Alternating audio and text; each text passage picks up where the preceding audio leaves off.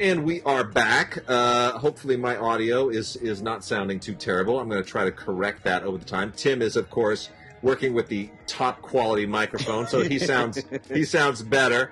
I got to improve the audio here on my end a little bit. We'll get it there. This is going to go on for a little bit longer. Hopefully not too much longer. What Wade is not telling you is that he left all his good equipment at my house, where we did the show always at my house. And so he would leave all the equipment, the mixers, the nice microphones, the stands, all at my house. And so that's why he can't get to where he needs to be, because all his stuff is here.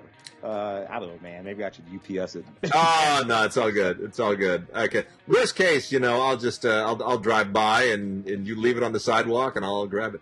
But I've got some gear here. I can't get it sounding quite the way I want it to sound. But anyway, so Tim, how are things in Pasadena? How are they shaping up? Pasadena, leveling off. We'll call it that. The virus is not the biggest issue in Pasadena. The sort of protests and things have taken care of themselves, and now it's just a matter of ticking off the clock to see what's going to happen with the school year. I start teaching in August. I guess maybe if it seems like it's going to be remote.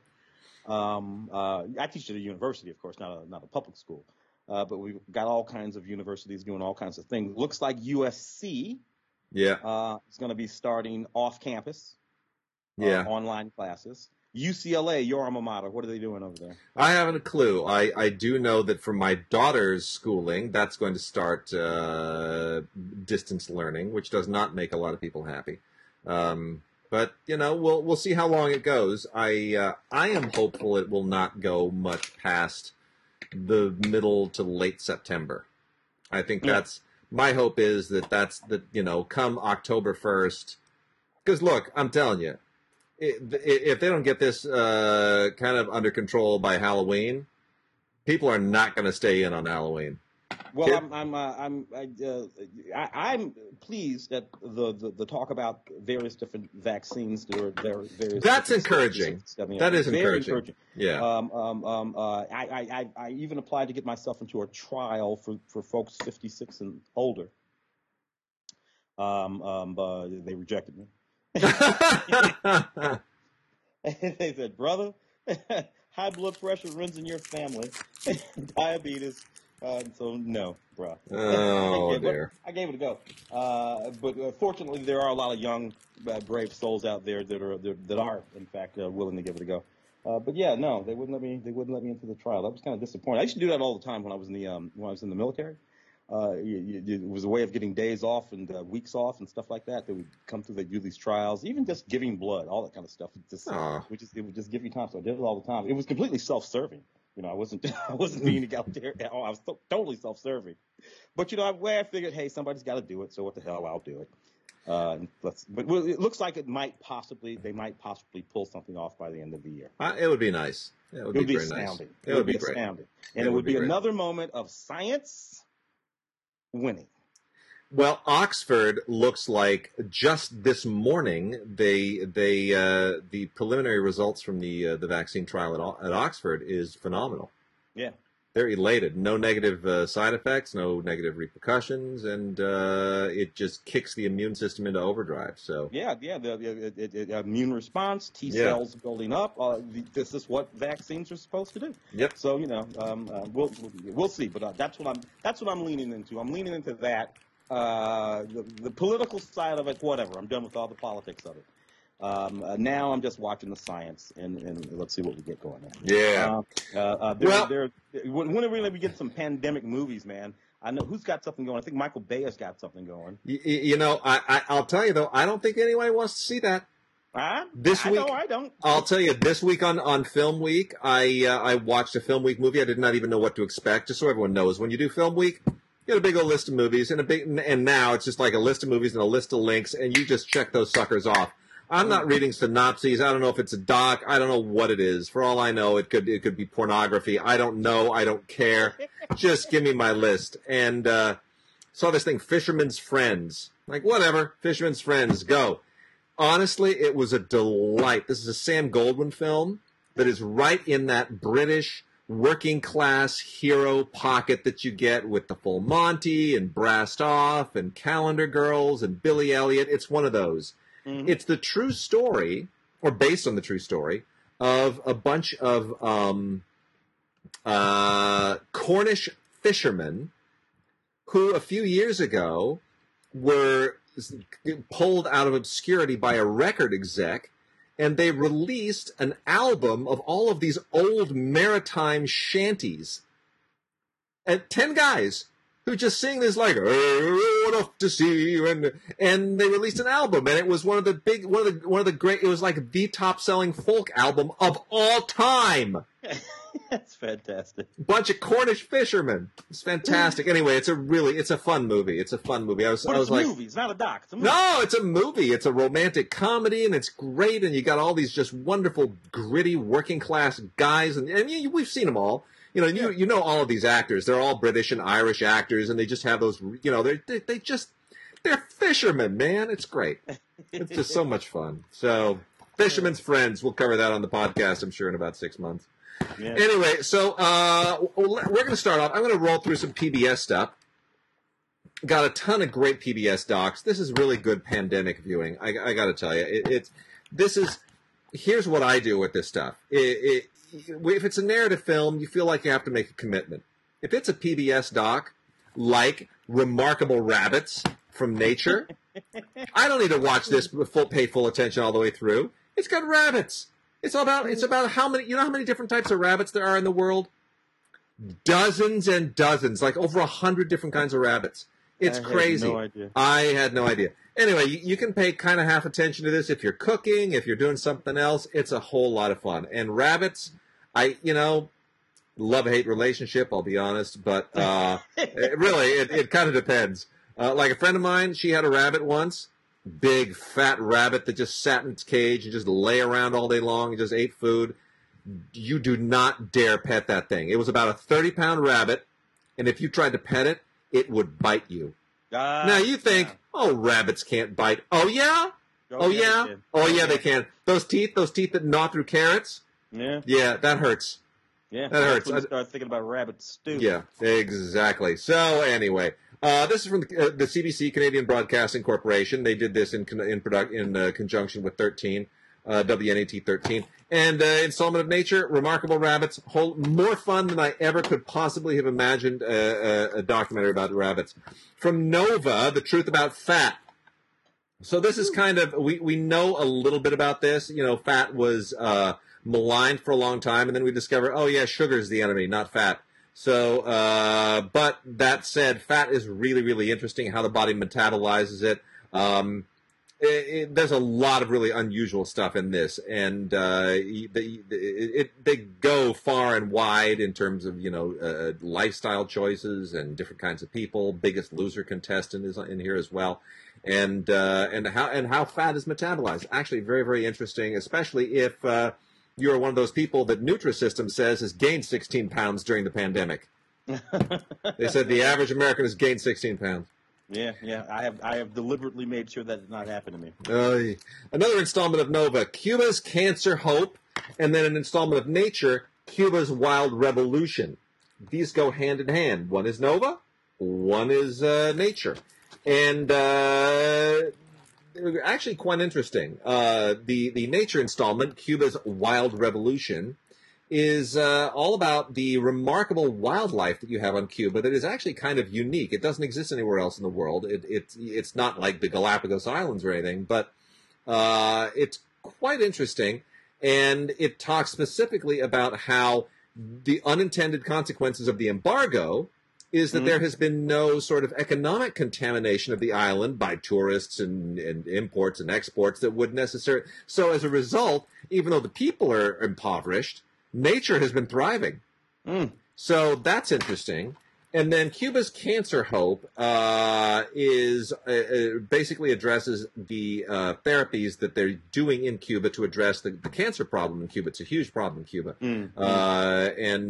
Because they still smoke relentlessly. Relentlessly. It's a big industry there. Tobacco's like a giant part of the economy.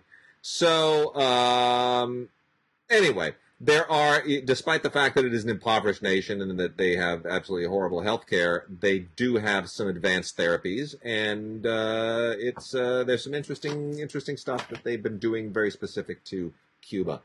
Then we've got on the, I'll hold that off just for a second, Expedition with Steve Backshall, Season 1. So this is just travel stuff. Steve Backshall is a wonderful, wonderful host who takes you to all kinds of fascinating places. Oman, you go to Oman, you go to Greenland, you go to visit Mayan ruins in Mexico, you go to Bhutan, whitewater rafting in Bhutan. It's really fascinating. And Borneo. I mean, it's really, really very interesting. So I love travel shows. I think there's a lot of great stuff here. Fantastic photography. Expedition with Steve Backshall, Season 1. Let's see. Also got The Queen at War is great. This is from ITV in the UK and BBC Studios. They did a documentary on Queen Elizabeth during World War II, which is great. I'm sure not a lot of people, born subsequent to probably even the 1970s are that familiar with what Queen Elizabeth did. My mother would talk about it all the time, which is that when King George VI said, "We're going to war," Queen Elizabeth said, "I'm going to work." And, she went to work and working on airplanes and everything else. And it's pretty great. I mean, she was, this is why she's such a beloved queen, is that she really put in her time during the war. So this is all about that great archival footage. It's fantastic. The true story of Queen Elizabeth's experiences in World War II. A fantastic hour-long documentary, The Queen at War. From American Experience is Mr. Tornado, which is the story of Ted Fujita, who is who did the most extensive study of aerial tornado activity in history to try and figure out how basically you could save lives ultimately by predicting it, managing it, whatever. So anyway, this is the extraordinary story of his efforts. It's an American Experience documentary. The things that go on here is it gets a little high-minded. They do their best to really explain what he does and why and how. It cannot be summarized very easily, but it's really, really interesting. The Greatest Bond. Tagline is Transformed Through Love. This is about... Oh, boy, how do you put this? So this is about the bond between I guess here's the easiest way to just summarize it. This is about the bond between wounded warriors, soldiers, war veterans, and service dogs. And how the dogs actually play a role in combating PTSD and other conditions that are associated with war, and certainly, obviously, those who have physical injuries. It's really quite beautiful, and I wish it were a little bit longer. This is also about an hour long, and The Greatest Bond is what it's called. And if you don't love dogs, you will at the end of this. George W. Bush installment of American Experience. I don't think this is the final story on this. It is 4 hours in length, and it still feels like we're a little bit too close to it. It kind of covers, obviously, the contested election of 2000 all the way through September 11th, and Hurricane Katrina, and the financial crisis of 2008. And when you think about it, you're like, that was a pretty eventful presidency. From day one to day last, that just went crazy. So this is about those 8 years, and I think there's a lot more yet to be written about it, but in 4 hours, they pack a lot. I mean, obviously, we live in the media age, and there's a ton of stuff that you can obviously pump into that.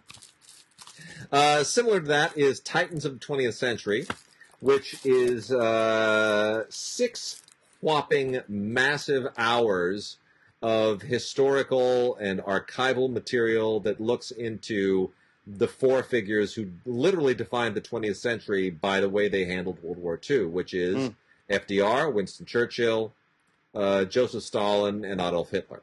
And, it wound up being 3-1, and the 3 prevailed, but the 1 obviously also left quite a footprint.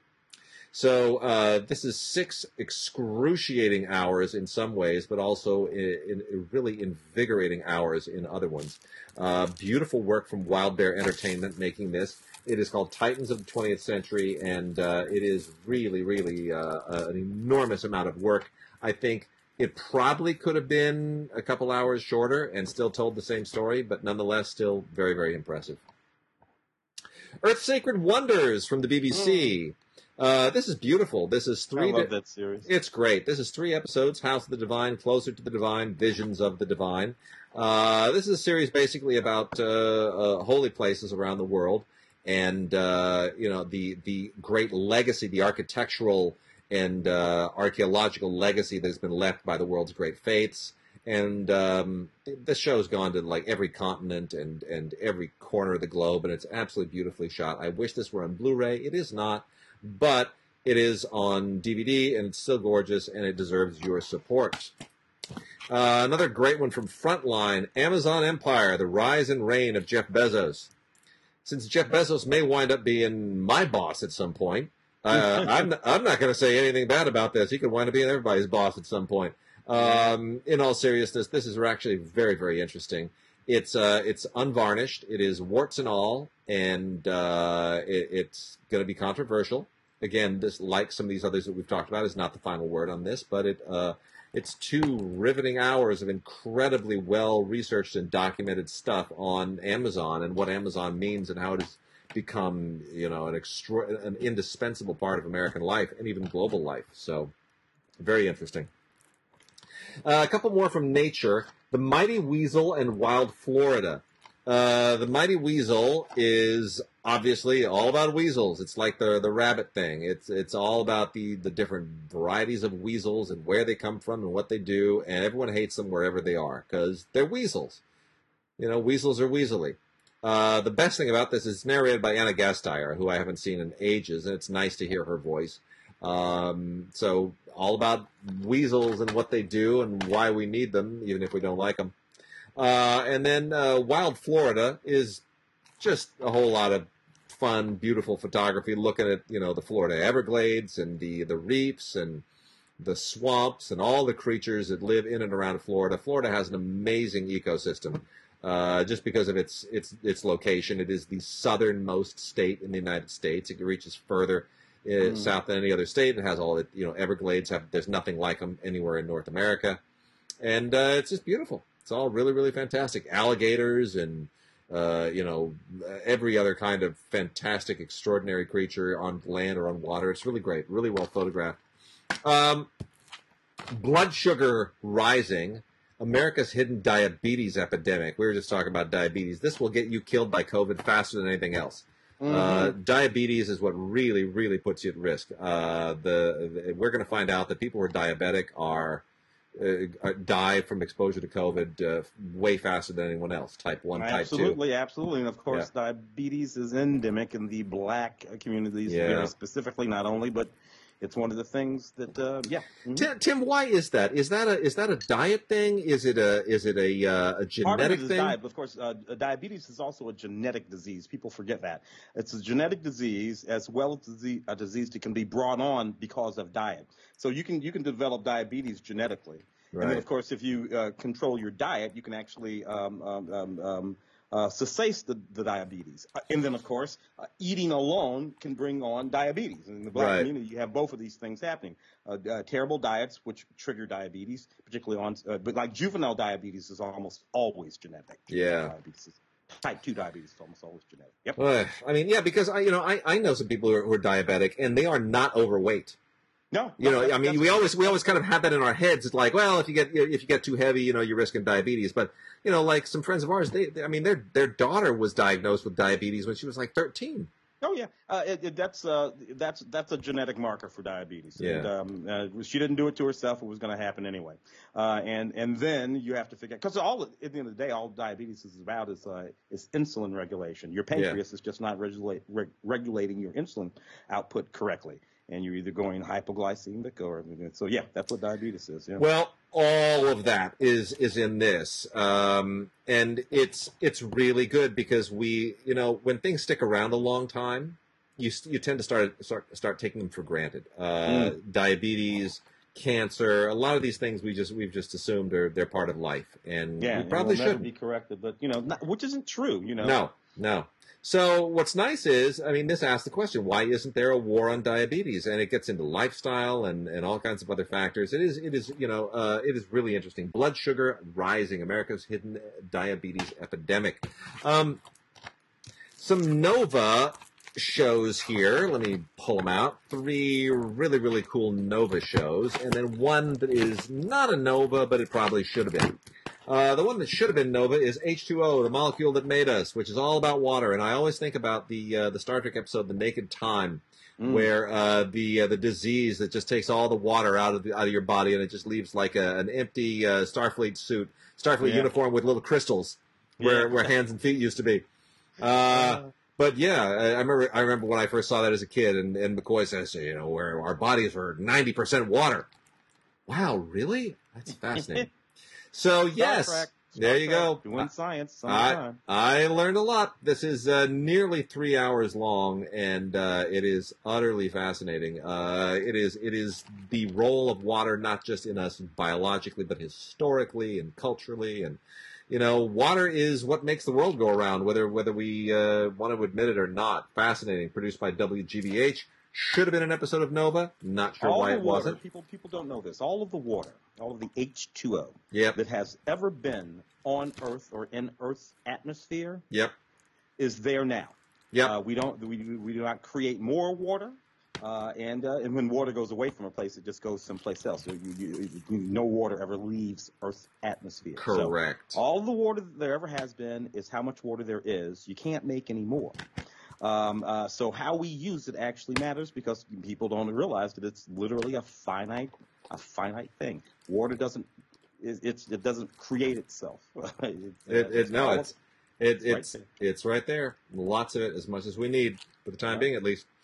From Nova, Cat and Dog Tales, which is it's fluffy. It's 2 hours of basically cute cats and cute dogs and fun stories about them that occasionally verge on science, but otherwise you're pretty much watching this just because they got a lot of cute pets on it. There's also an episode of Nova called Polar Extremes, where you go along with this paleontologist through all of the geologic and the geographical extremes that the poles facilitate on the planet. And, of course, you get into Arctic and Antarctic warming and all of the stuff that related to climate change, and all of that is enfolded in this geologic history. Very, very interesting. Doesn't really come to a conclusion about where we're going in the future, but it is quite informative, and it will give you a lot of big words that you can lace into your conversations with people. The last Nova is called Mysteries of Sleep. Tim and I have a common malady, which is that we don't really like going to sleep because we feel we'll be missing out on something that's happening on the other side of the globe. Yeah, sleep is for suckers. and that, I don't know if anybody remembers when there was that terrorist siege of a school in Russia years ago. But I was elated at the fact that I had television on at about 2:30 in the morning when that broke. And I remember this great feeling of pride that I had, thinking, I'll bet I'm the only person in North America that knows that just this happened. I was like, I'll bet I'm the first person all over this. And I wasn't thinking that I'm watching a news station where there are probably a couple thousand people working at the news station who are, of course, in on it as well. But anyway. Of ordinary folk, it was you and me, baby. Here's the thing. Sleep is important, whether you want to admit it or not. I do try now that I have a daughter who is has an exhausting amount of energy. You want to kind of time your sleep because, for example, I was up late last night. I was doing a lot of writing and other things. I was up till about 2:30. I was watching movies for Film Week, which is what you do on Film Week. You're crunching things. And then this morning, I have a 7-year-old shaking me. Wake up! Wake up! Wake up! What is it? What is it? What is it? What's your favorite Pixar short? That's what I wake up to. That's what I wake up to now. Really? You shook me out of my deep sleep. By the way, let me just say one more thing about sleep, Tim. This is the weirdest thing. Tell me if this has ever happened to you. I had a dream the other night. So help me. There was a joke in the dream. Somebody shared a joke with me, and I could not stop laughing. In my dream, I was laughing as hard as I've ever laughed. It's the funniest thing I have ever heard. I couldn't stop laughing. It was a euphoric level. It was like LSD level laughter. I was on another mental plane. I was laughing so hard. And I woke up and I thought about what I was laughing at. And not only was it not funny, it made no sense. In my dream, I couldn't handle it. That is probably a classic sort of psychological, dream escape sort of scenario. You know what? I've had a fit like that of laughing, but it was in the real world. and I was watching this movie called The Muse once. Albert Brooks movie. Yeah. With Sharon Stone. Theater, I think you were there. The Muse. Oh my gosh, the Muse incident. Yes, the tennis thing. The tennis. I remember scene in the Muse almost killed me. We were at the UA Egyptian Westwood in the balcony. I remember this, and we were sitting front row balcony, and that little tink, tink every time you'd hit it. The way Jeff Bridges would look at his racket. Yeah, because he kept hitting it right into the tape, as Albert Brooks is talking to him. And the scene is just funny. And Albert Brooks never gets the ball, never makes it over the tape. And at a certain point, Albert Brooks just says, "I'm going to go take a piss," and he leaves. And I remember you were inconsolable. You were in tears. You were laughing so hard. I just thought that was Albert Brooks. I don't know. Anyway, that was just fantastic. So last few PBS here real quickly. Relieving stress with yoga with Peggy Cappy. There's a ton of these. If you're cooped up in your house, definitely check this out. It's great. It's got all kinds of, look, she's older now. She's been doing this for years. This is exactly what you need to relieve stress. We've also got a couple of Ken Burns docs, not top tier Ken Burns, but they're decent. They're both Ken Burns presents. They're not Ken Burns directed. They're just things that he puts his name on. East Lake Meadows, a story of a public housing project in Atlanta that was originally created in 1970, and the very, very sad story of that, which is quite tragic. It's a significant story about what not to do in public housing, but also about what public housing can do if done right. And then also The Gene, An Intimate History, based on the book by Siddhartha Mukherjee. This is 4 hours. Whoa. And it gets all into all of that CRISPR stuff, right? Gene splicing and manipulating. Yeah, it's all that kind of stuff. It's very interesting, but very intense. You want to really pay attention to this. Is not something to just put on in the background. For kids, there's the Wild Kratts Around the World Adventures. This is just more, if you like the Wild Kratts, it's fun, it's educational. My daughter's not really into it, so it's kind of sidelined. And then from the dramatic end of PBS, there's some really interesting stuff.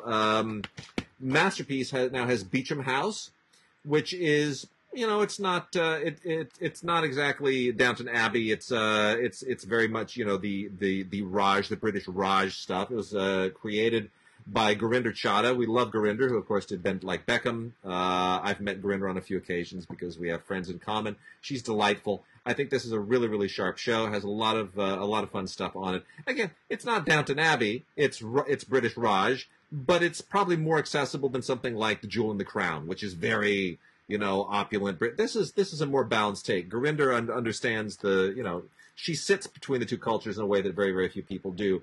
And I think it hits a beat perfectly.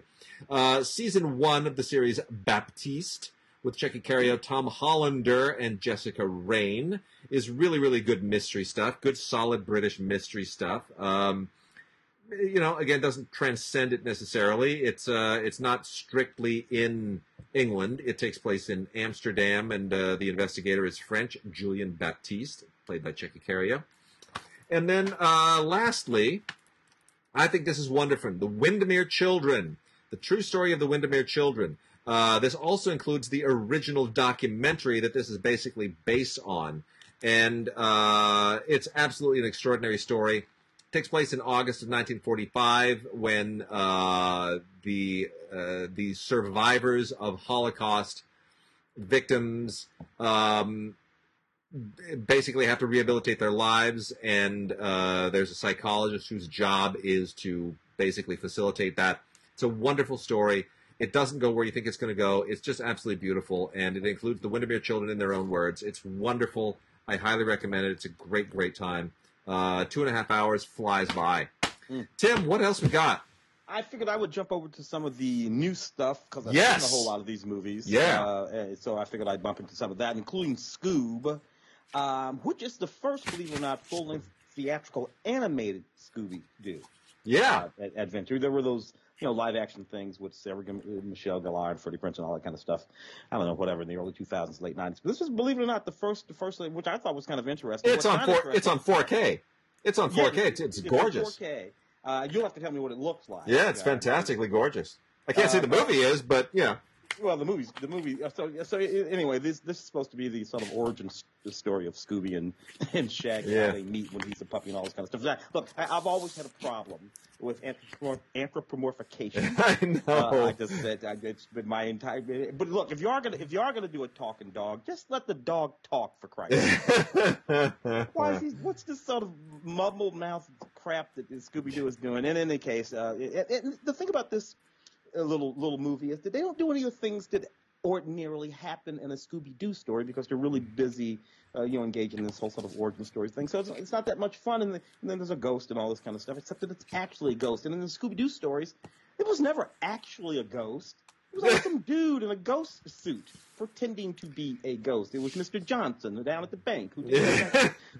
Yeah, there's too much fan service for they're trying to create a universe of Hanna-Barbera characters, and they're trying to weave a little bit too much into this. It's a little bit, there are other Hanna-Barbera characters that find their way in, and it's a little bit annoying, but anyway. A hell of a lot of voice talent. Will Forte, Mark Wahlberg, Jason, Gina Rodriguez, Zac Efron, Amanda Seyfried, Ken Jeong, Tracy Morgan.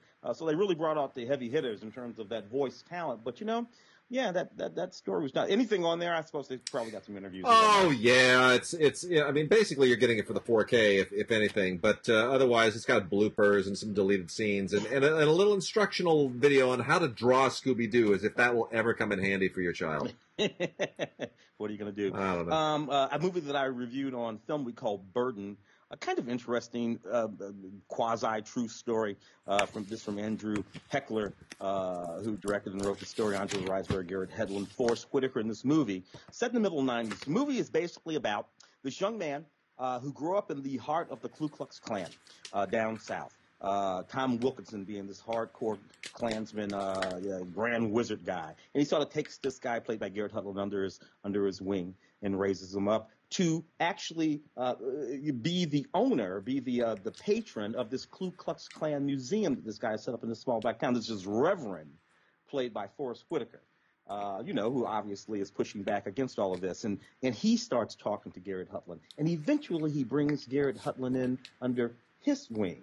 The irony is, because Garrett is the actual owner, has the deed to that Ku Klux Klan museum, he gives it to the good Reverend. Ah. So the good black Reverend over there becomes the sole proprietor of the Ku Klux Klan museum. Obviously, a lot of people are kind of pissy about that. So it's one of these stories. You kind of see it all coming. Look, I suppose these movies have a certain sort of value, particularly in the context of things that are going on in society today. But it is a little weird to me that Hollywood somehow bends over backwards to tell these particular kinds of stories.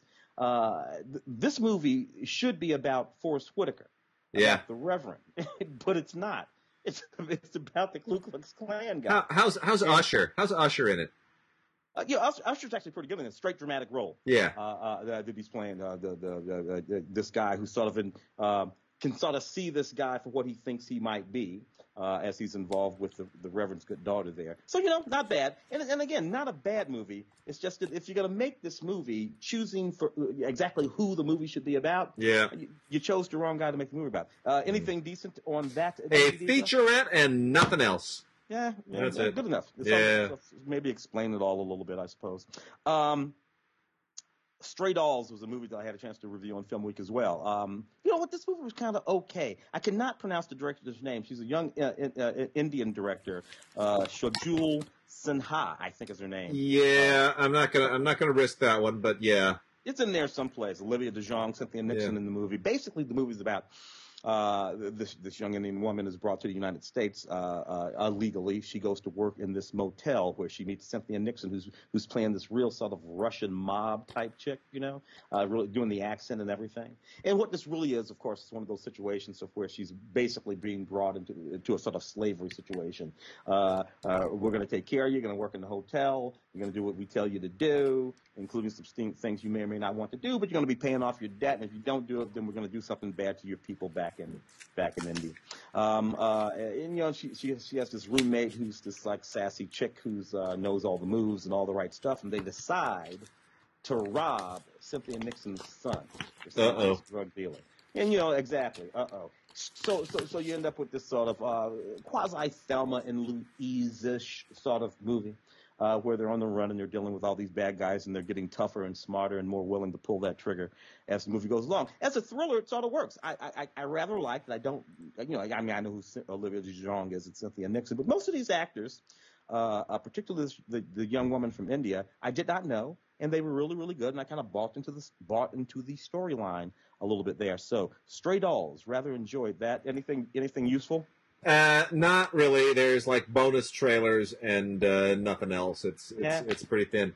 I want to make a quick shout out for the 4K Ultra HD release of Mortal Kombat Legends: Scorpion's Revenge. Now, the mythology of Mortal Kombat, I am not well versed in. This is animated. It is part of. They're trying to obviously do a little Warner animation twist to the Mortal Kombat world, like they did to the DC world. They're trying to create a new animated universe, the Mortal Kombat animated universe. Nothing in this makes sense. I got confused about 10 minutes in. People are like turning into other people in their different realms, and it's very like the mythology makes some anime look easy. This is just really dense, and I kind of completely lost it. So just tried to focus on the animation and the fighting, which is formidable. The writing, totally confusing, makes no sense. I can't wrap myself around, so I can't imagine any kids would. But you know what? Some really great 4K work here. I mean, the color and the shading and everything, and for an animated movie, they elevated it. So the animation, and especially in 4K, looks great. This movie, tell me if you think this movie at some point, I don't know, in the last decade, we'll call it a decade, would have been a theatrical releasable movie, because it just seems to me. So this is a movie. The movie's called Endings Beginnings, 2019 film. Right now, this movie is Shailene Woodley, Jamie Dornan, Sebastian Stan. You go down a little bit forward, you're going to get Wendy Malick, you're going to get Kara Sedgwick. This It's a great cast. Number of years is a straight up theatrically releasable movie. Yeah. And not that it's like some great film or anything. Basically, it's about Shailene. She falls in love with these two boys and is trying to figure out which one she wants to be with. But as a theme, certainly in the middle '90s to early 2000s, with a cast like that would have been a theatrically releasable movie, which I don't know, kind of blows me away. Yep. Such a movie now, maybe not so much. Proximity, interesting little sci-fi movie. This young NASA guy gets abducted played by Ryan Mason, gets abducted by aliens, but nobody believes him.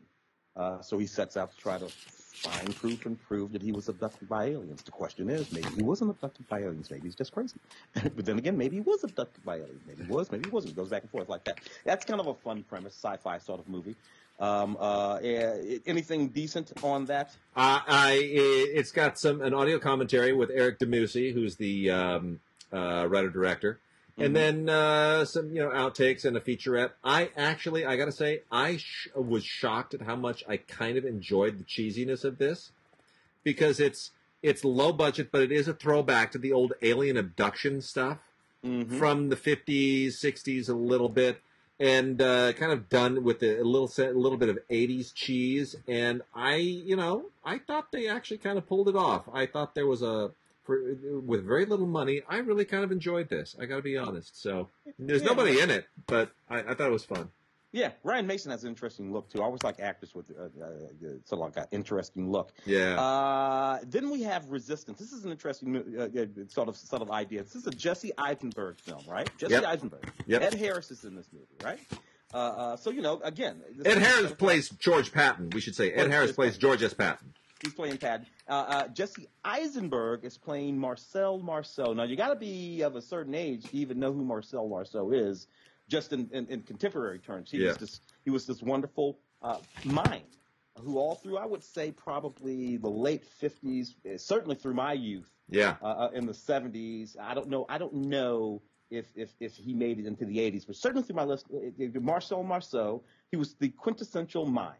Showed up on I Love Lucy, showed up on the Cheryl Burnett show, you name it, there was Marcel Marceau. Here's the thing about Marcel Marceau. As a young young boy, really, during World War II, he was a war hero, saved hundreds and hundreds of Jewish children, and, of course, he himself survived the war.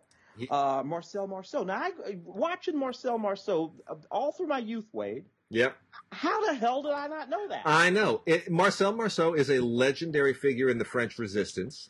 Jewish. A lot of people don't even know Marcel Marceau was Jewish. I didn't know he was Jewish. And quite an extraordinary story in so many regards.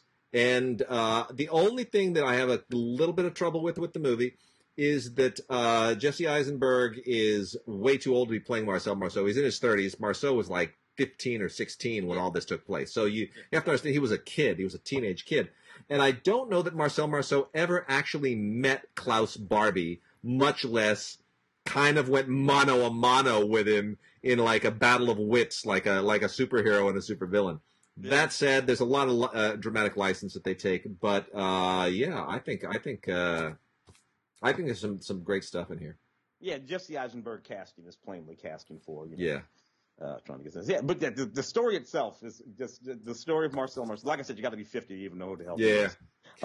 Michael Polish directed this movie with Neil Hirsch and Mel Gibson and David Zayas. Again, a Mel Gibson film with Emil Hirsch. A couple of Kate Bosworth, and all these people were A-list-ish sort of actors.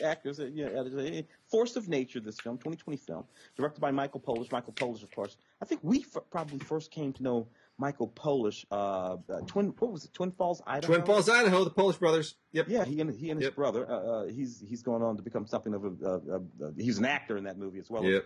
He and his brother directed that movie. He's going on to become something like more of a director than an actor. So anyway, this is just a gang of thieves movies. The guys they plan this heist. It's in the middle of a hurricane, a cop comes in, and it's one of those movies. So I don't know. Here's the way that I whittle this down. We got another one of these two. It's called Survive the Night with Bruce Willis and Chad Michael Murray.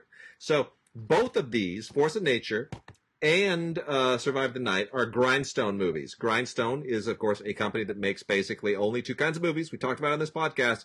They either take old action stars like Bruce Willis and Mel Gibson, and they stick them in these big, or Antonio Banderas. They stick them in these basically just gun movies. There's all kinds of guns and action and explosions and the kind of stuff that Bruckheimer and Simpson used to do. They either do that, or they make family films with talking animals. That's all Grindstone does. They don't do anything else.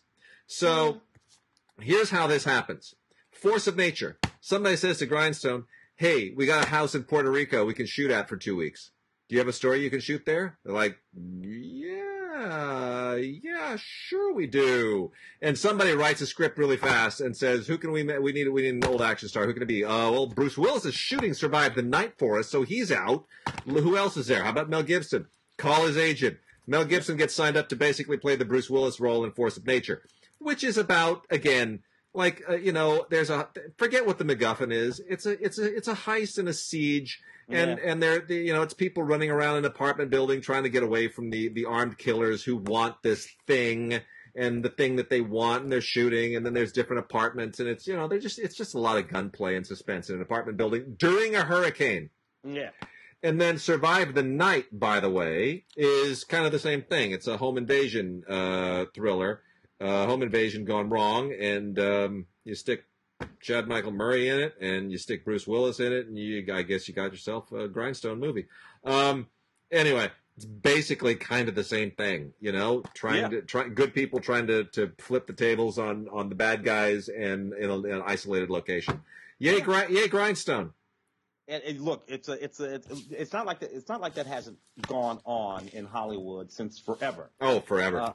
Back in the '90s when I first got here, these would have been those PM Entertainment. Yeah. With Wings Housing. That's it.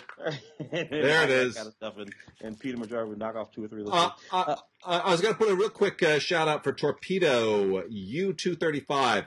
Not the greatest submarine movie of all time, but you know what? I like submarine movies. It's a World War II submarine movie about a bunch of resistance fighters who have to basically deliver a U-boat that's filled with uranium. It's a little bit far-fetched if you know the actual history of all of these things. But you know what? It's they're basically, look, they're trying to bring a U-boat filled with uranium across the Atlantic. It's preposterous, but you know what? It's not terrible considering what they're working with. It's okay. It's okay. So you might want to give that a look. It's an interesting thing to look at now that you have Greyhound with Tom Hanks on Apple Plus, which is of course based on the actual Greyhound event of a convoy that was attacked by U-boats at a certain point during World War II. So there's an interesting little contrast between the two. So give it a look. It's foreign made. This is a Dutch movie, but as far as little World War II naval action things go, if you're watching Greyhound, chase it up with Torpedo U-235. Sounds like a good combo there. Yeah. St. Francis was the movie that I also saw for the show. Sort of an interesting little movie. It's about this 30-something young woman who finds herself knocked up by a younger man. She wants to be a writer, but she really hasn't done anything to actually become a writer. She's sort of just cynical and she gets a job as a nanny, and she's a terrible, terrible nanny. But she does strike up something of a relationship with a little 6-year-old who she's in charge of, who's just one of those sort of precocious, way brighter than any 6-year-old actually ever is, obstinate little kids who has pearls of wisdom for this much older than her anyway, a young woman, about how she needs to get her life together. So it's just one of those sort of movies. It's all made up and kind of goofy. Nobody's particularly in it. Kelly O'Sullivan plays the lead in it. It is, nevertheless, because of her charm and wry wit, kind of a funny little movie about absolutely nothing. Anything decent on that? Absolutely nothing of great value. There's an audio commentary by Alex Thompson, the director, and then the screenwriter star Kelly O'Sullivan and their cinematographer. That's about the extent of it. Extended scenes, deleted scenes, blooper reel. Not that interesting. 4 kids and it. The it would be a little sort of, I don't know, alien or a little monster anyway. Yep. And Tim, you know who made this? Who? Grindstone. the opposite. Yeah, like I said, talking animal movies. It's talking animal movies. So there you go. This one can grant wishes to these kids. Yeah. And, look, Matthew Good is in this film. Paula Patton is in this film. Mm-hmm. Again, Michael Caine is in this film. His voice is. Yeah. So it's just a sort of interesting sort of stacking up the sort of noted talent to make these little family movies, and I guess everybody gets paid, and there you go. There it is. It's just unbelievable. Grindstone, I don't know what the philosophy is. It's just, if you got a job at Grindstone, I would love for you to send us an email to gods@digigods.com or gods@cinegods.com and tell us, just say, what goes on? Is there a development exec that says, okay, here's a stack of scripts. Anything that goes in the action pile, put over here. Anything in the talking animal pile, put it over here. If it doesn't go in one of those two, throw it out. We're not doing it. We're not doing it. Read it. Not even gonna read it. There it is. I think that's about everything I've got over here. All right. For new business. I got a couple more here that I just want to add to the mix. I got a couple little kind of low budgety jobs called Debt Collectors and Bull.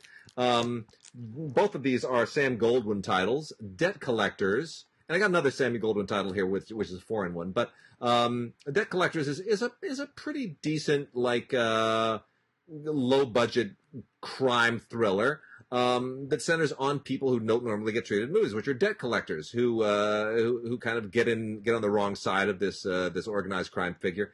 It's not absolutely terrible. It's got you know what, it's got pretty decent action and some decent acting, and Louis Mandylor, who's kind of aged into some interesting parts, does a better job here than I've seen him do in a long time. I like an older Louis Mandylor. Yeah. Bull is a really, really interesting film. So this is all about in Texas, this whole circuit where yeah, I remember I saw this with the show. Right, This is very interesting. it's that whole kind of urban bullfighting. Well, not even urban, really. It's kind of like a suburban bullfight, or not bullfighting. Bull riding. Bull riding. Thank you. It's a bull riding thing that kind of, you know, you think that these things happen in only Wyoming or out in the middle of nowhere in just rural America, but they don't. You know, you can be a rodeo rider and a bull rider, and you can be breaking broncos and doing all of that, and still live in the city and work in the city. And when you get into places like Texas, where there's this urban suburban interface that's a little bit fuzzy, it's very, very easy for that to take place. So this is all about you know, how that happens. There's this teenager whose mom has gone to prison, and it's you know, getting involved in the rodeo circuit, and how that sort of is you know, an outlet for troubled youths and whatnot. It's got a lot of good stuff in it. Check it out. It's called Bull, and I'm not a big rodeo fan, but there's some really, really good photography in this and that. And then the last one I'm going to make mention here is Attraction 2, Invasion. I never saw Attraction 1. I didn't even know there was an Attraction 1. But apparently there was. And it was all about an alien spacecraft and a crash and whatnot. And now we've got the sequel to it, and there's more fighting of the aliens, and it just doesn't make any sense, and people have powers, and I don't really understand it. It feels a little X-Men-y, but it's decently done. The special effects are impressive, and you know, the alien world that it creates. These are all high-end special effects people who did this, so they obviously are using everything at their disposal to really give you a lot of visual sizzle. So don't expect the screenplay to make a whole lot of sense. It definitely doesn't, but these guys have a lot of special effects, firepower at their disposal, and they really they give it to you. They really lay into it. So let's see. Why don't we, in the few minutes that we have left, Tim, let me. I want to touch on some music, and then maybe we can get to some classic movies and stuff. Top of the list on the music stuff, because we talked some weeks ago about the Michael Hutchence documentary. And which is so good and so tragic, his traumatic brain injury and how that contributed to his suicide. Now you can add one of the all-time great INXS concerts to that. This is INXS Live Baby Live at Wembley Stadium. This was recorded in 1991, and there were nearly 74,000 people there in July, and it's just an epic concert. And I know right now with COVID lockdown, it's hard to kind of, you know, imagine there was such a world once upon a time where you could put 74,000 people in a stadium to enjoy a concert. But wow, is this impressive! It is. You're reminded of what a great performer he was, what a great singer he was, and what a great band INXS was. Really, really sharp. All of their hits are here. It's really, really impressive, and it's a great watch. And they remastered this for Dolby Atmos audio. It just kicks it. If you have a great system, this will just be off the hook. It's on Blu-ray. Really, really good. INXS Live Baby Live at Wembley Stadium. And then a few from the classical people over at Naxos. On the opera end of things, Mozart's Die Zauberflöte. From Glyndebourne, the Glyndebourne Chorus and the Orchestra of the Age of Enlightenment is quite lovely and nicely staged. We also have Arthur Pita directing and choreographing The Mother, which is with the music of Frank Moon and Dave Price. This is basically a dance production. I don't want to call it a ballet. It's like a modern dance production. It's very interesting. Not exactly my kind of thing, but if you're familiar with the talent involved, it will certainly be engaging to you. There is also from the Munich Philharmonic, Mahler's Symphony Number 2, directed by Gustavo Dudamel, who we know very well here in L.A. Really wonderful. Mahler's Resurrection Symphony is a powerhouse. A lot of people hate it. I have friends who perform in orchestras who can't stand performing it, but you know what? Too bad. It is what it is. It's your job. Don't like it? Do it. Perform it anyway. Thomas Larcher's Das Jagdgewehr, The Hunting Gun, based on the novel by Yasushi Inoue. This is a really interesting staging. I mean, you're talking about, basically East-West, a Japanese novelist and a Western production. Very nicely put together. Not necessarily my speed, but it's got songs sung in German and English and Korean and Japanese.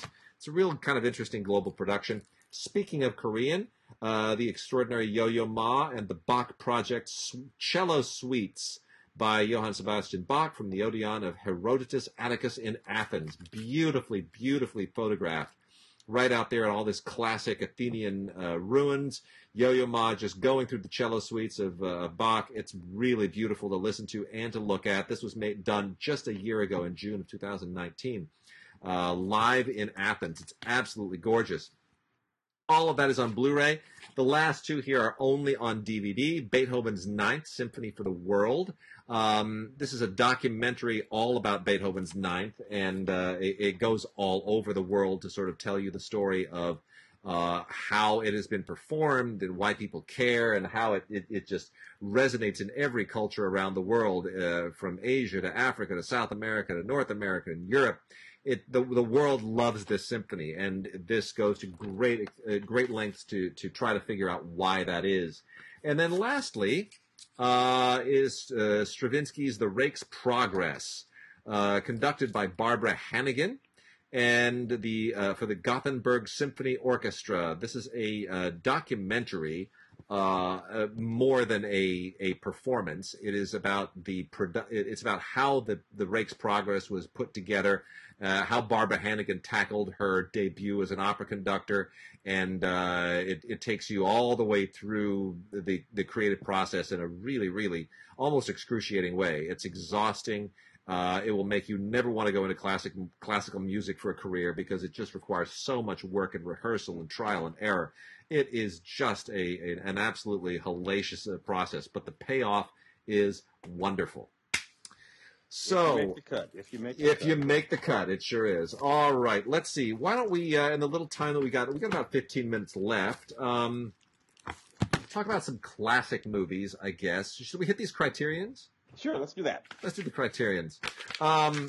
So the first one here is Come and See, the extraordinary Elem Klimov war film, or anti-war film, from 1985. This is basically a Russian film, but it's in Belarusian, Russian, and German. And it's 2.5 hours of just some of the best filmmaking you will ever see. Klimov didn't really make any other films that rose to this level. It was extremely restricted by the Soviet censors at the time. It took him 7 years to even get the script approved. And it is just an absolutely indelible film. Has a ton of extras on it. It is on Blu-ray, of course. All the criterions are on Blu-ray. What an amazing film this is. And then it also has Flaming Memory, which is a documentary series by Victor Dashuk, which has all kinds of first-hand accounts of from World War II of what happened in Belarus in what is depicted in this film. Really great. Come and See by Elem Klimov, one of the great all-time war films. You've got to own it. Yeah. Tim, War of the Worlds. Let's talk for a second about War of the Worlds. Which War of the Worlds are they touting here? The original 1953 War of the Worlds. Gene Barry. Yeah. This is I have not seen this since I was a kid.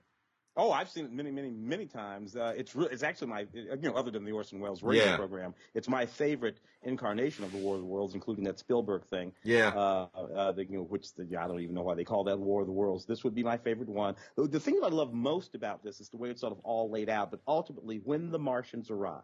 Yeah. Those big sort of, I don't know if that was Technicolor or what, but with the color, the red, blue, green with the eye and Yeah, all that stuff, was just absolutely extraordinary. And ripping. what I really love is Gene Barry's voice narration So good, right? over the arc of that movie. It's just all fantastic. Yeah, War of the Worlds, it holds up shockingly well. I mean, I remember thinking it was a little cheesy at the time, but somehow it's sort of, it's aged well, and I'm glad to see there's a Criterion Blu-ray of it. This thing's loaded with extras. Tons and tons of stuff on the special effects and the sound effects. There's an interview with George Pal, the producer from 1970. There's a 2005 documentary about the making of the film. It's really, really wonderful. I can't recommend this highly enough. The film, was kitschy in its time, maybe a little bit, but George Pal was just one of the best. One of the best. Yeah. How do we feel about Marriage Story? And we're talking about the Adam Driver. I'm sorry, I didn't like that movie. Yeah, I know you didn't. You went on the radio and you were quite courageous in taking it down, and I applauded you for that. I kind of still feel like this is Noah Baumbach doing his version of Kramer versus Kramer, and kind of missing the whole point of it. That it's about that Kramer versus Kramer is not about the two of them; it's about the kid. Yeah. In this movie about these two whiny. they're theater people. They're theater people. It just makes it all so much worse. They're whiny New York theater people. Yeah. I know this got a lot of acclaim, and I understand that there's a whole. It's his experience, and it was all about his divorce. And every movie he's ever made, from The Squid and the Whale, Kicking and Screaming. Yeah, every movie he's ever made has just been some little episode from his actual life. And the irritating thing is, he really has. You wouldn't know it from the dialogue, but there's so little actual introspection. I know. On the part of Noah, it sounds like he's introspective, but he's not remote. No. Which is why you have all these whiny people living in these worlds, these rarefied worlds, where even a divorce becomes this sort of wacky sitcom kind of thing. It's so good. Anyway, not a big fan. Lots of extras on here too. We're not fans, but it is. It just did go straight to Criterion, so you got to applaud him for that. The Lady Eve by Preston Sturges has been on Criterion before. It is on Blu-ray now from Criterion. Has all the same great extras and more. It is just absolutely wonderful. Preston Sturges can do no wrong. One of the all-time greats. This is a delightful film. Henry Fonda and Barbara Stanwyck at their level best. It is one of the great all-time screwball comedies. There's just no reason to even mince words. 94 minutes blows by. You wonder why any movie would ever need to be longer than 94 minutes. It's just absolutely perfect. Yeah. And I particularly love this conversation that they have with Preston Sturges' biographer and his son and biographer, Tom Sturges, along with Peter Bogdanovich, James L. Brooks, and Ron Shelton. And it also includes Kenneth Turan and Leonard Maltin, our good colleagues, who are a part of it. By the way, if my speech is a little slurred, I should be honest. I should have taken them out. I'm doing Invisalign as long as I'm quarantined. So I've got, I did those for about 2 or 3 years, about 10 years ago. Yeah. They worked. Yeah. But they did make me sound ridiculous on television. I do need to remove these when I do shows in the future. But in any case, as long as I'm cooped up in my house, I might as well get my teeth straight. Figure, why not, But anyway, The Lady Eve, just absolutely beautiful. And then the last Criterion is Taste of Cherry by the late Abbas Kiarostami. Abbas Kiarostami, who I think we lost a couple of years ago. We did. It was about a year and a half ago, I think it was. Year before last. But such a beautiful film, one of the seminal films of the Iranian New Wave from 1997, and this comes from a 4K digital restoration, and it has a kind of the original sketch film in it that he made with his son, along with interviews, and it's absolutely beautiful. One of the that moment when Iranian films were all poetic and commenting on things that they shouldn't have been commenting on, and the censors, of course, didn't necessarily realize it. This deals with suicide and all kinds of other taboo subjects that find their way into the film, just because he was the artist that he was. It's beautiful. It's a wonderful film, beautifully shot, Yeah. Great He managed. Blu-ray. I mean, he managed to do good work for nearly 20 years. Like I said, we lost him a couple of years ago. But he certified copy, like Someone in Love. I mean, these later period films of his Yeah. continued. He just really never. Anyway, yeah, man, fantastic work. We also have from the F.W. Murnau collection. Kino has released 5 films from the F.W. Murnau collection. Again, these are not all Murnau films; they are simply from the Murnau collection, from the German society, the Murnau Society, that basically cares for and restores these films. They include Murnau's own Tartuffe with Emil Jannings, which is one of his legendary great films. Has a terrific commentary by film historian Troy Howarth on it. And this has both the restored German release with the Robert Israel score, as well as the U.S. release with the music by Giuseppe Becche. So they're substantially different. There's a 6-minute difference between the two, but they're also different cuts.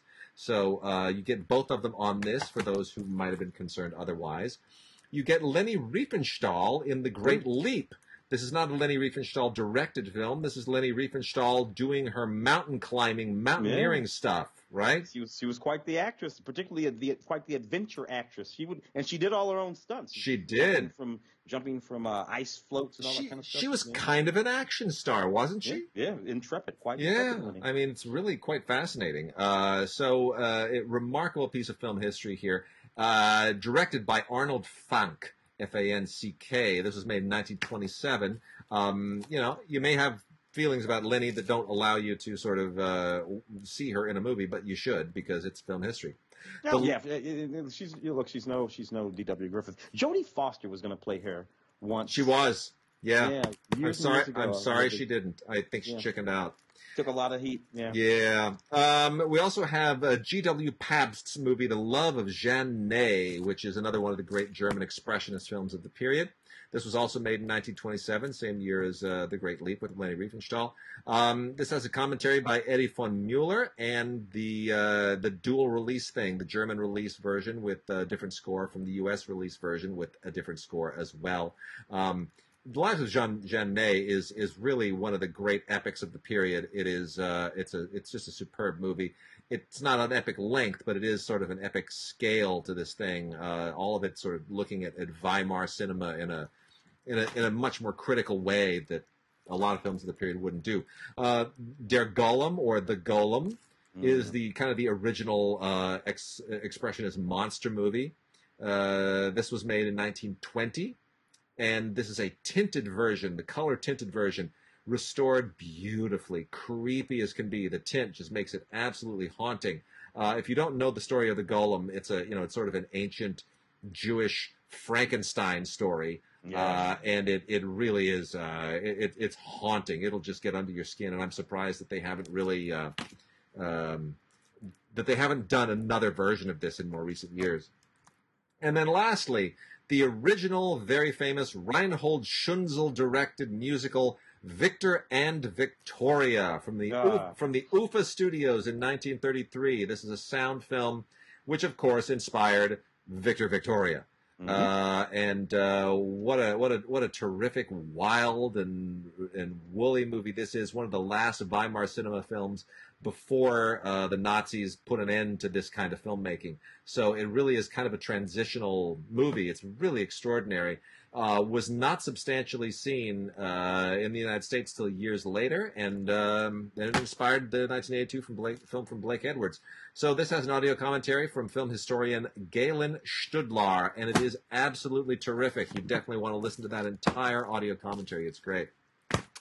Tim, anything else here that floats your fancy that we haven't gotten to? I think that we touched on just about everything within that realm. I did see over in the docs though that you had Tea with Dames. Yeah. Oh, let's do let's cover a couple of those docs. Tea with Dames. Tea with Dames. Roger Michel. It's a documentary. The Dames are Dame Judi Dench, Eileen Atkins, Joan Plowright, and Maggie Smith.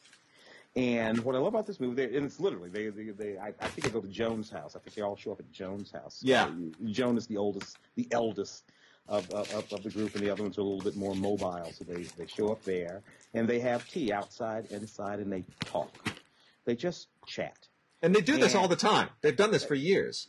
For years. What I love most about the film, how utterly and completely foul-mouthed every one of those Oh my God, they're so blue. It's just ridiculous and cutting. Yeah. And they talk about their marriages. They talk about the affairs they had, the affairs that their husbands had, all of it. They really just have nothing to hold back or to hide anymore. And frankly, I don't think that you would have gotten that sort of frankness, that sort of directness out of the equivalent of British cinema men. No, you wouldn't get it. They'd all be boasting and braggarts. Yeah, the men, if we can think about them, but not these women. They're all self-deprecating. They're great. I love listening to Joan Plowright and Eileen Atkins too talk about how not pretty they were. Yeah, and how, frankly, it was good. There's footage in this documentary of Joan Plowright when she's 14 years old, playing like a fairy in some sort of a pantomime. Yeah, from the 1920s or something like that. I just found it absolutely wonderful. Yeah, I did too. I think it's absolutely delightful. It's Roger Michell directed it, and he basically just sat. I don't even know what there was to direct. I mean, I guess cutting in all of the archival footage. But Roger Michell basically sat down with 4 absolutely terrific actresses and just said, "Talk about your lives. Just go for it." And Joan Plowright is losing her hearing, so she's not in great shape here. That's why they're at her place. But Eileen Atkins, Judi Dench, Maggie Smith, Joan Plowright. 4 of the great dames, and they are all dames, literally. They are dames. Yep. I want to make a quick mention of this really, really great doc here, too. Anne Frank Remembered was the 1995 Best Documentary Feature winner. This is finally out on Blu-ray from Sony Pictures Classics. And I don't know why it took so long, but it's absolutely delightful. Very, very deserving Academy Award winner, narrated by Kenneth Branagh and Glenn Close, and it does a wonderful job of contextualizing the story, taking more than just the diary, but taking photographs and dramatic readings of pages from the diary, and more archival material that sort of gives you a fuller picture, a better picture. And it doesn't have to be like the movie, Hollywood dramatized. It really, really does. This is as close as you're going to get to a complete portrait of who Anne Frank was with all the available archival material. It's just an absolutely beautiful film. Finally on Blu-ray again. Anne Frank Remembered, the Academy Award-winning documentary from 1995. Wow. Really good. And let's see. And we've still got a couple of minutes left. So let me... I saw this... I saw on the list this film called Target Philadelphia. Oh, yes. One of the docs, which is a very, very interesting period. A period in history that I remember very specifically. 1985 Philadelphia. There was this movement called MOVE. It's basically this sort of black, back to nature group of people who lived in this house in Philadelphia. They were all named Africa. It was fairly cultish. Not exactly a Manson family sort of situation, but because there were lots of children involved in all these afros, the whole thing. And there was a lot of that at the time. It was just usually white. That's what made this unique. It was black and it was in the inner city. The push come to make a long story short. When the police moved in on them for a number of different reasons, and they wouldn't come out, the mayor at the time, I believe it was Mayor Wilson Goode, authorized the dropping of what was effectively a bomb on that house. It was meant to be a smoke bomb. The bomb came out with smoke, but it nevertheless caught the house on fire and killed 5 of the members of the MOVE. Now, if you want to trace back, because lately we've been talking about the militarization of the police forces, right? When all of the police force started to look like a SWAT team, rather than just the SWAT team looking like a SWAT team. It's kind of around this period. Oh, yeah. It began here in 1985 with this. That's where that began. But, Tim, that bomb, that incendiary bomb they dropped on the building, it didn't just burn down the building. It burned down like 3 square blocks. Oh, yeah. The whole it wiped out an entire neighborhood. It got out of control. It was a perfectly insane sort of undertaking. And it's funny, a lot of people do not remember this at all. So an interesting doc about a particular period in time that I think sheds light on some of the things that are sort of going on today with respect to the police in various different communities. Very, very true. I'm trying to think if there's, the last thing I want to go out on here. Let's go out on something a little bit a little bit kind of positive for the pandemic. All right. 1990 Academy Award winning screenplay. The movie is Ghost. And, oh my God! I and- did the junket for Ghost. Oh, what a memory that must be, huh? Oh, Demi Moore was so beautiful; it was insane. She still had that little haircut. Yeah. And Whoopi, and of course Patrick was still with us. You know. Yeah. It was just fantastic. And I remember Bridget and I going to see that movie, and we just fell in love with this movie that had just the right amount of melancholy, Yeah. and humor. It was just a beautifully done movie, and some of Demi Moore's and Patrick's too, Patrick Swayze, Yeah. some of their best work on screen. Yeah. That movie, just really, really wonderful they were. Well, Bruce Joel Rubin wrote it. That's when he was he won an Oscar for it, and he was very much in a mode with all of these kinds of ghosty stories. He wrote Jacob's Ladder. He wrote Ghost. Obviously, he wrote. Falling Down was Falling Down. No. That's I'm sorry, Eddie Rose Smith. This is Bruce Joel Rubin. Bruce Joel Rubin. He was writing a lot of stuff that was about the world beyond, the supernatural, and parting of the veil and all that kind of stuff. So that was. Eventually wrote My Life. I think he My wrote Life. that too. Yeah, he did. With, he did. with Michael Keaton and all that. Yeah. Yeah.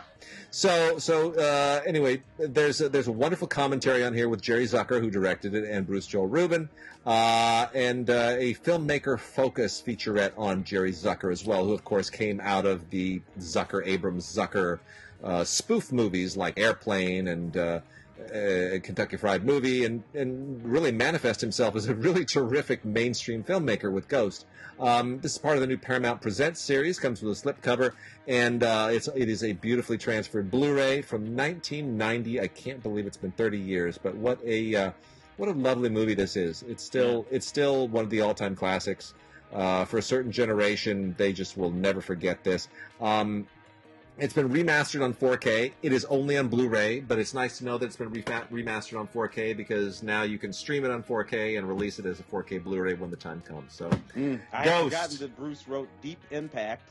Yeah. Yeah, Bruce. Yeah. And Stuart Little too.